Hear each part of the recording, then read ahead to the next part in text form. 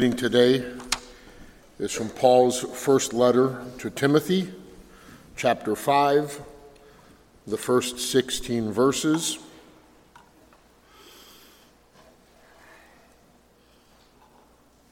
It's a difficult passage in our culture today. It certainly would rub our culture wrong, and it may rub some of us wrong.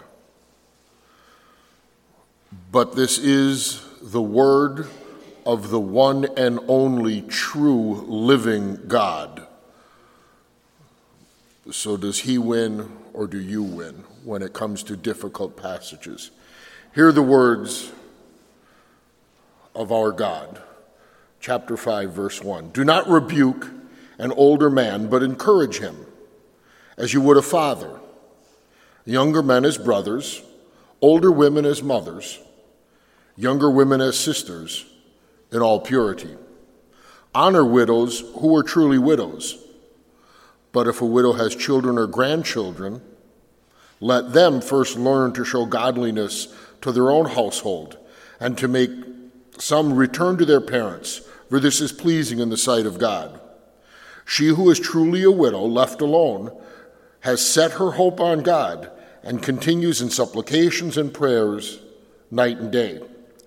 But she who is self-indulgent is dead even while she lives. Command these things as well, so that they may be without reproach. But if anyone does not provide for his relatives, and especially for members of his household, he has denied the faith and is worse than an unbeliever. Let a widow be enrolled if she is not less than 60 years of age, having been the wife of one husband, having a reputation for good works. If she has brought up children and has shown hospitality, has washed the feet of the saints, has cared for the afflicted, and has devoted herself to every good work. But refuse to enroll younger widows, for when their passions draw them away from Christ, they desire to marry, and so incur condemnation for having abandoned their former faith. Besides that, they learn to be idlers, going about from house to house, and not only idlers, but also gossips and busybodies, saying what they should not. So I would have younger widows marry, bear children, manage their households, and give the adversary no occasion for slander. For some have already strayed after Satan. If any believing woman has relatives who are widows, let her care for them. Let the church not be burdened, so that it may care for those who are truly widows. Here ends the reading of the word of the most holy God.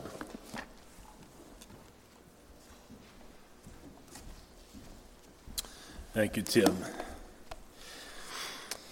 Well, one day in the early church when Peter and John were going to the temple to pray, a lame man was carried to the temple gate to beg for alms. And when this lame beggar asked Peter and John for money, Peter looked at him and said, I have no silver or gold, but what I have I give to you. In the name of Jesus Christ of Nazareth, rise up and walk. And then we're told in Acts 4 that immediately his feet and ankles were made strong, and leaping up, he began to walk. And as he walked into the temple, he wouldn't stop praising God. The people who witnessed this were amazed, and rightly so, for this man had been lame his entire life. But sadly, Peter and John got into a heap of trouble for doing this good deed in the name of Jesus. Peter and John were very clear that it was Jesus whom these Jews had crucified that, in fact, gave this man the ability to walk. And the religious leaders at that time were jealous and fearful because crowds of people were turning from them to follow Jesus. And so the priests and the Sadducees arrested Peter and John and threatened them and commanded them to no longer speak the name of Jesus. But we're told Peter, filled with the Holy Spirit, simply said, "We cannot but speak of what we have seen and heard." Praise God for that. Here is what I want you to see this morning. When Jesus saves you, he changes you. Peter is changed from a man who 3 times denied even knowing Jesus to boldly making the person and work of Jesus known to all. The lame man began to walk and leap and praise God. When Jesus saves you, you will begin to be different. And the priests and the Sadducees noticed that too. In Acts chapter 4, verse 13, we read this. Now, when they, the priests and Sadducees, when they saw the boldness of Peter and John and perceived that they were uneducated, common men, they were astonished, and they recognized that they had been with Jesus.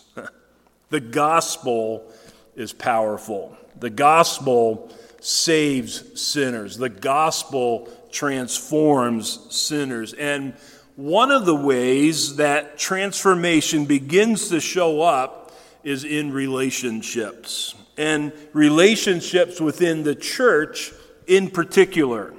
Our sermon text for today is 1 Timothy chapter 5, verses 1 through 16, which Tim read. And here in this text, we learn how our relationships within the church begin to change because of Jesus. Here we learn how those saved by Jesus will begin to care for one another. 14 of these 16 verses will address how we are to care for widows. But in the first 2 verses, we learn a general principle or truth that applies to all of our relationships. In verses 1 and 2, we learn to treat all people with proper respect. Now remember that the context here is Paul, the Apostle Paul, writing younger Timothy, equipping him and instructing him to be a leader in the church there in Ephesus. But what Timothy learns here, he was to reproduce in other leaders and in fact the entire church. So all members of the church body are really impacted what is said here in these verses. Verses 1 and 2 simply say, do not rebuke. So the idea here is to not sharply rebuke, or don't give a verbal strike. Don't strike with your words. So do not rebuke an older man, but encourage. The word for encourage could also be translated exhort. It's the same Greek word here that can be used to encourage, or a bit stronger is exhort, depending on the situation. So do not rebuke an older man, but encourage him as you would a father. Younger men as brothers, older women as mothers, younger women as sisters, in all purity. So here are instructions on how Timothy was to treat older men, older women, younger women. That pretty much covers everyone, at least all of the adults. So it's also important to remember that one of Timothy's primary responsibilities was to command certain men to no longer teach a different or false gospel. Paul makes a reference to this command 3 times in chapter 1. Then chapter 4, verse 11, Paul tells Timothy, command and teach these things. Now, I don't know what comes to your mind when you think of someone commanding someone else to stop something, but rest assured it should not include disrespectful speech. Leaders of the church, but really all of us, often must face problems with people. But how you speak to people when there are problems becomes really important. And if you think verses 1 and 2 don't really apply to commanding someone to stop teaching a different gospel, let me draw your attention to 2 Timothy chapter 2, verse 24 through 26. 2 Timothy 2, 24 through 26. Here we see it more clearly how we should speak even to those who are our opponents. Verse 24, Paul says to Timothy, "And the Lord's servant must not be quarrelsome, but be kind to everyone, able to teach, patiently enduring evil, correcting his opponents." Notice that, correcting his opponents with gentleness. God may perhaps grant them repentance leading to a knowledge of the truth, and they may come to their senses and escape from the snare of the devil after being captured by him to do his will. So being harsh and verbally caustic won't help change someone's heart. Only God can change someone's heart. Only God can really grant repentance. So the Holy Spirit will empower you to be clear and firm and kind when you correct your opponent.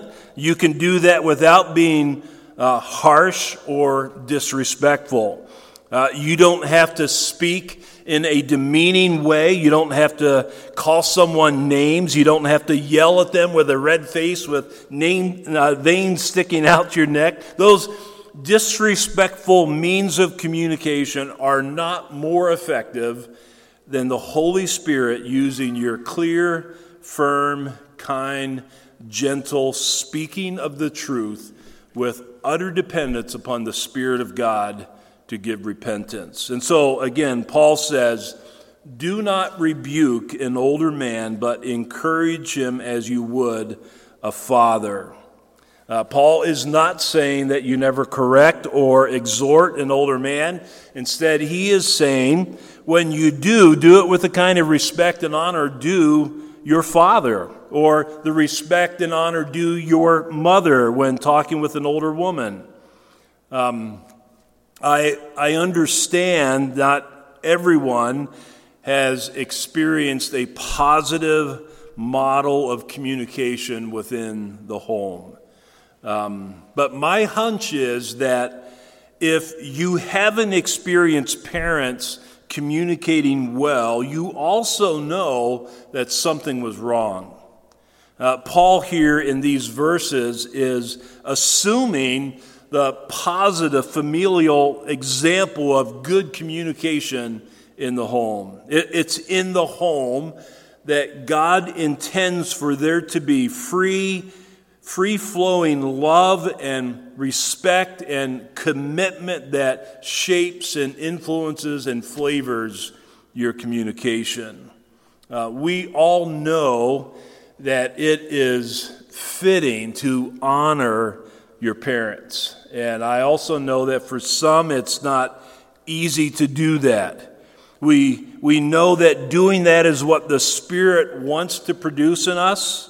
But Paul's point in verses 1 and 2 is that we speak to those who are older and younger, both men and women, with the kind of honor and respect we should give those that we cherish as family. Because that is really what we are as a church. We are adopted into God's family. I would argue this is really, really important today. Our culture is in a serious crisis when it comes to the way in which we talk with one another, especially when we disagree with one another.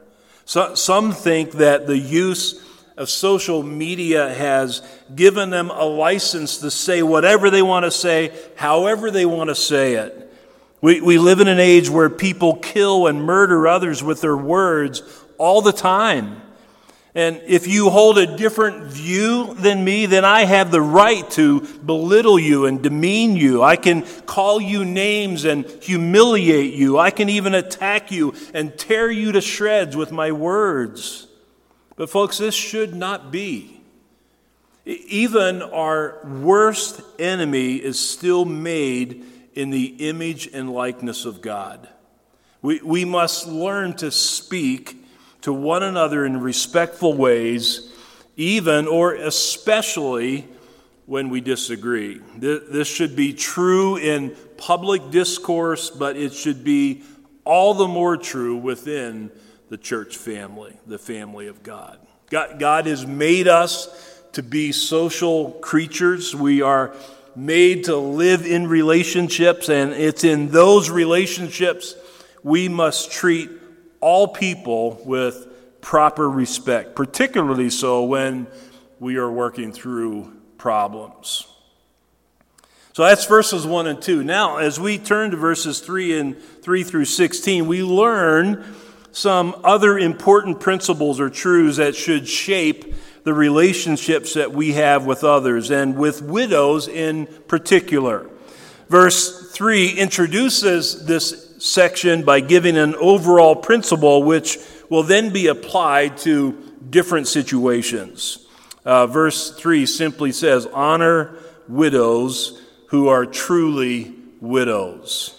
If you honor someone, you treat them with value. They're important to you. They matter to you as individuals. You listen to them. You care for them. You love them. You serve them.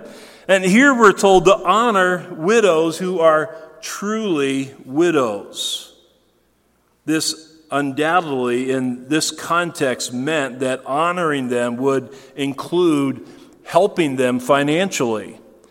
In that day, women who had lost their husband were particularly vulnerable. In that day, women normally didn't have the means of making an income. There wasn't a husband's pension to live on.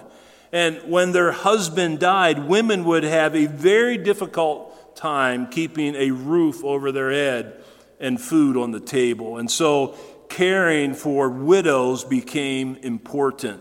You'll remember in Acts 6 the story of some of the widows among the Greek-speaking Jews being overlooked in the daily distribution of food, and it caused a problem. And if it had not been addressed in a timely way there in Acts 6, it would have become a bigger problem. So here Paul explains what honoring widows really look like in 3 different situations. First of all, families should support their own widows. Verses 4 through 8 say this: But if a widow has children or grandchildren, let them first learn to show godliness to their own household and to make some return to their parents, for this is pleasing in the sight of God. She who is truly a widow, left all alone, has set her hope on God and continues in supplications and prayers night and day. But she who is self-indulgent is dead even while she lives. Command these things as well, so that they may be without reproach.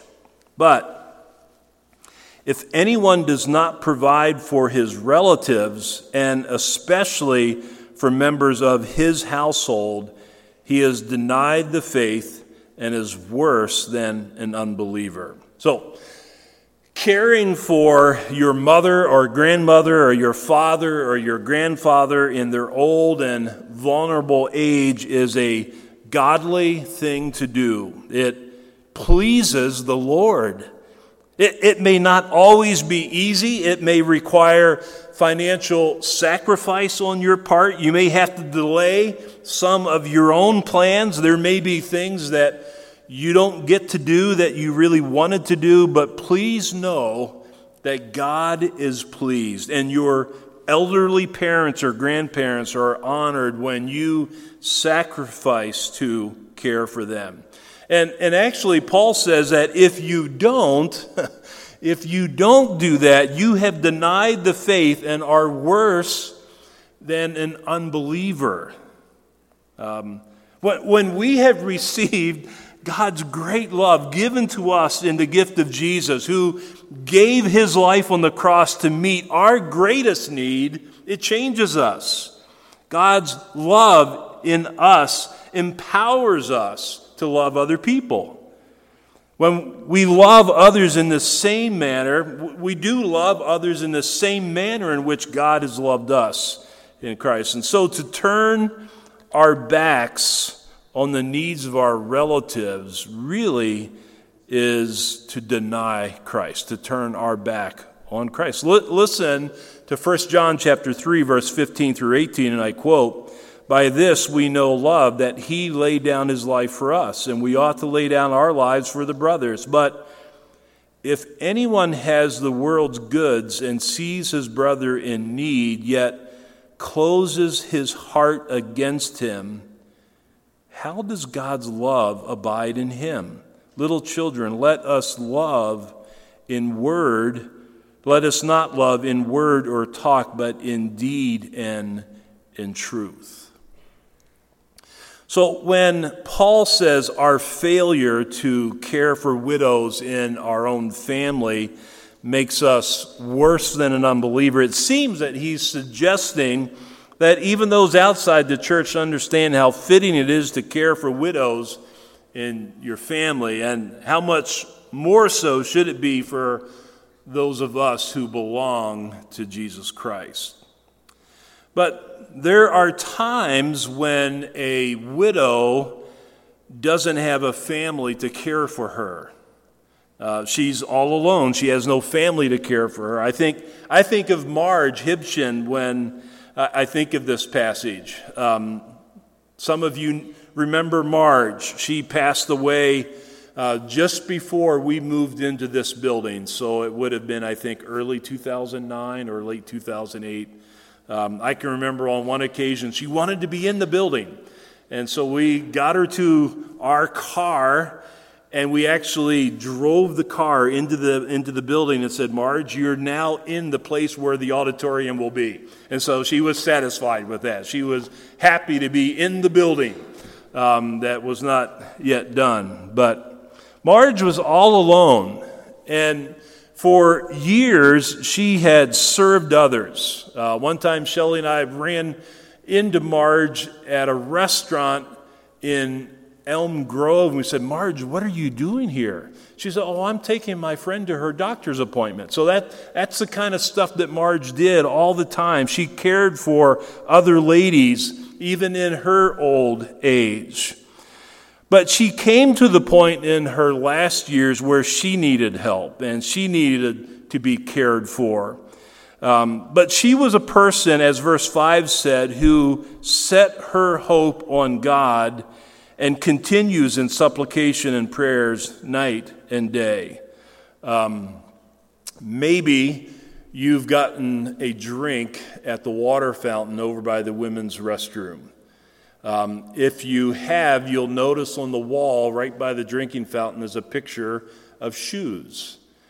And you've probably have thought, that's really kind of weird that the church has a picture of shoes on the wall. What's going on with that? Let me tell you what's going on with that.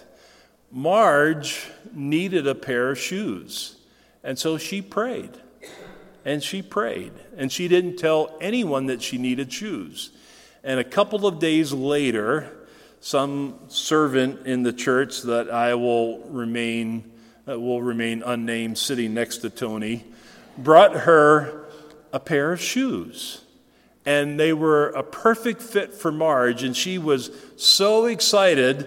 I can remember one time we were sitting down in the old building, and she was sitting on the pew, and she lifted up her foot above the pew and said, "Look what God provided for me." She was so excited that God provided her a pair of shoes that she had prayed for, that she needed. She trusted the Lord, depended upon the Lord again and again.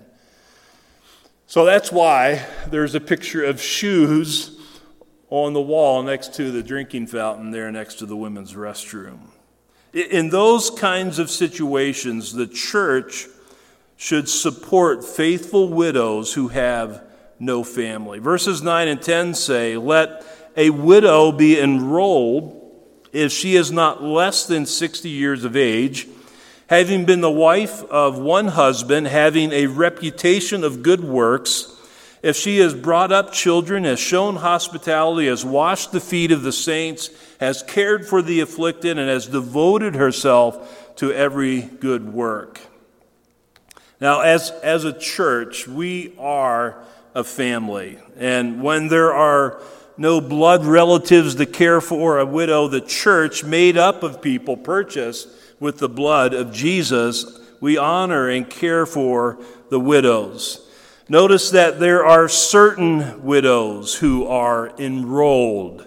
The context here suggests that the church would officially recognize and put some people on a list of people for whom they would provide care. But verse 6 suggests that those widows who lived a self-indulgent life should not be enrolled. A widow who has lived a life indulging oneself excessively on their own appetites and desires should not be enrolled. The church should not take upon itself the responsibility to provide material support for the widow who has lived her life chasing selfish dreams, selfish desires.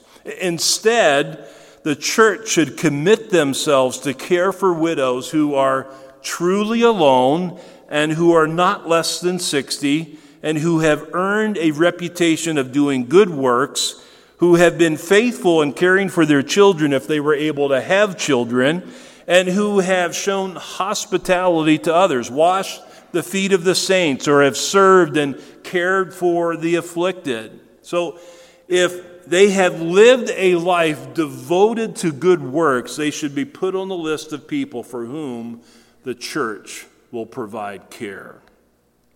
We see here God holding up and esteeming the life of a person who is devoted to good works. This includes serving people, seeing a need and meeting a need, helping people however you can according to their needs. Paul teaches us here to give honor to the widow who has loved God and loved people. The widow who has devoted her life to loving and serving and caring for others in need should be cared for by the church when she is in need. My hunch is that you would have no problem embracing a plan to provide care for a widow in need who has devoted her life to serving others in need. The ladies of the church did that with Marge. In her latter years, you set up a schedule. You took turns going in there to be with her, to serve her and to help her. She really wanted to die in her home.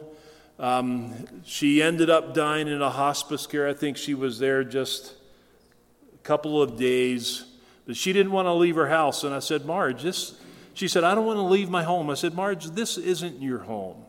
You're longing to be home, and you're going to be home soon. She said, okay, I'm ready to go.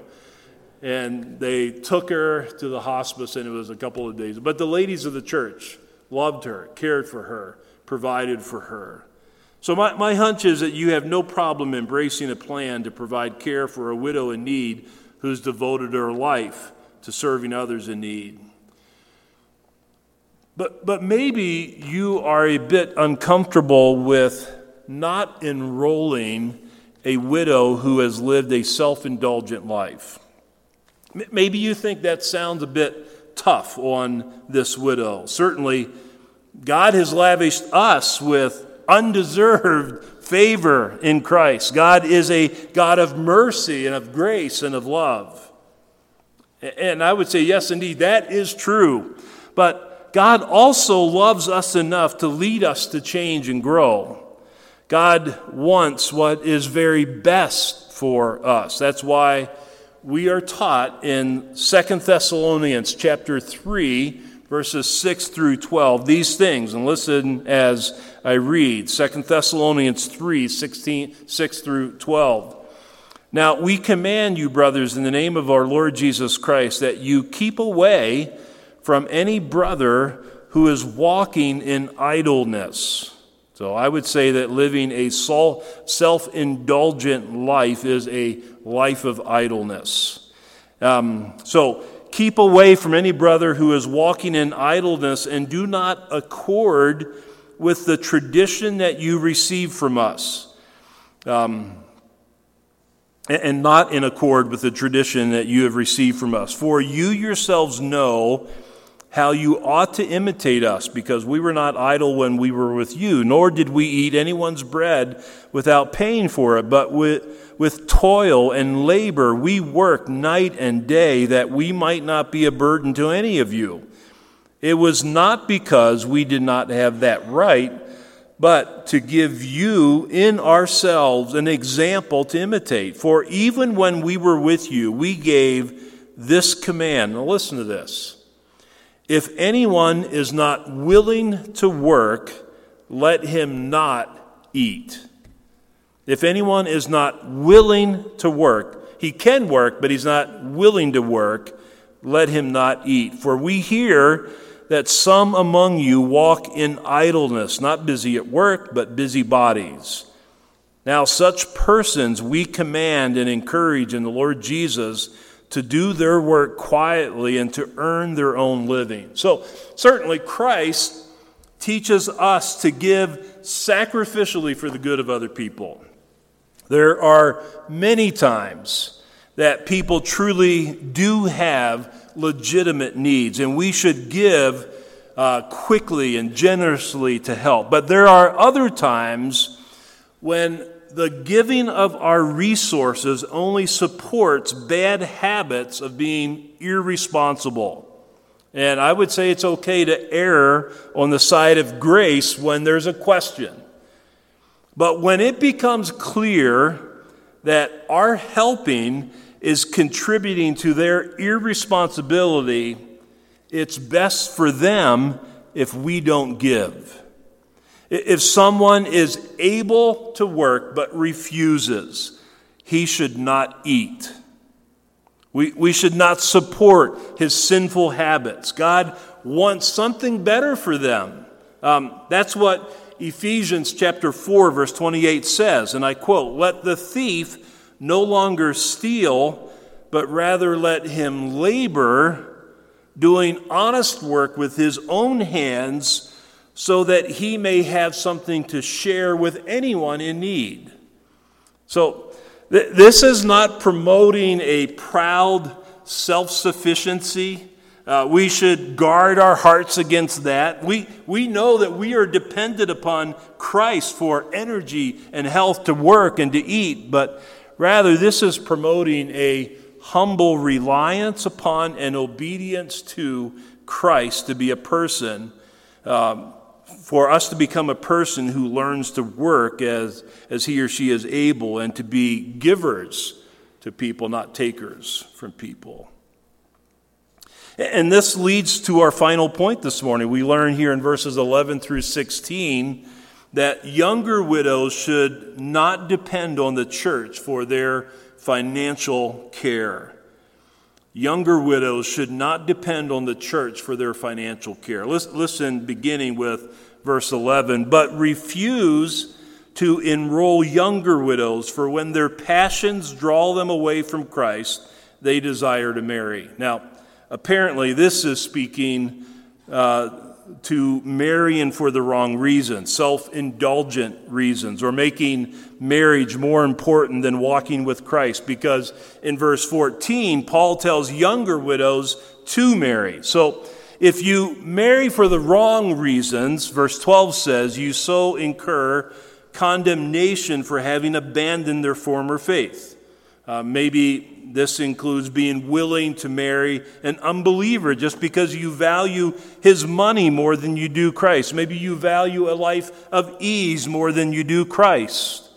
Verse 13, besides that, they learn to be idlers, going about from house to house, and not only idlers, but also gossips and busybodies, saying what they should not.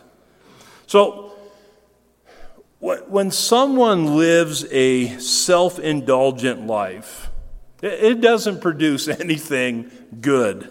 When life is always about you, it doesn't, it in fact causes all kinds of problems. If you're idle, it's not that you're doing nothing, it's that you're doing all of the wrong things. You go from house to house, talking too much, stirring up trouble, causing much hurt to people. And again, this is not a good thing to do. This is not the kind of person a church should take the responsibility on to feed. We minister to them. We speak truth in love to them. We want to help them. But that help should not include regular financial assistance. Our help should be directed to equipping them to find meaningful ways to serve others for their good. Now, certainly I understand that a young widow faces unique challenges. So, what should a young widow do? Well, the Spirit says in verse 14, "So I would have younger widows marry, bear children, manage their households, and give the adversary no occasion for slander, for some have already strayed after Satan." So this doesn't mean that this happens quickly or easily. It's not automatic. The church should encourage and pray and help young widows embrace God-given opportunities in front of them. We should be actively involved in their lives. We should help them put Christ first, to trust Christ. And we teach them to actively pursue a life filled with working hard to give of themselves to others for their good and for God's glory. This enables them to experience God's very best for them. Now, Paul ends this section in verse 16 by affirming and really reaffirming verse 16, "If any believing woman has relatives who are widows, let her care for them. Let the church not be burdened, so that it may care for those who are truly widows." So this is a wonderful passage that teaches us how to care for one another within the church. We treat all people with proper respect. We talk with all people, young and old, men and women, with proper respect, especially when there are problems that we're working through, and even if we strongly disagree. Families, we're told here, should support their own parents and grandparents. This ought to be considered a privilege. This passage tells us it is something that, in fact, pleases God. Churches, in fact, should support faithful widows who have no family.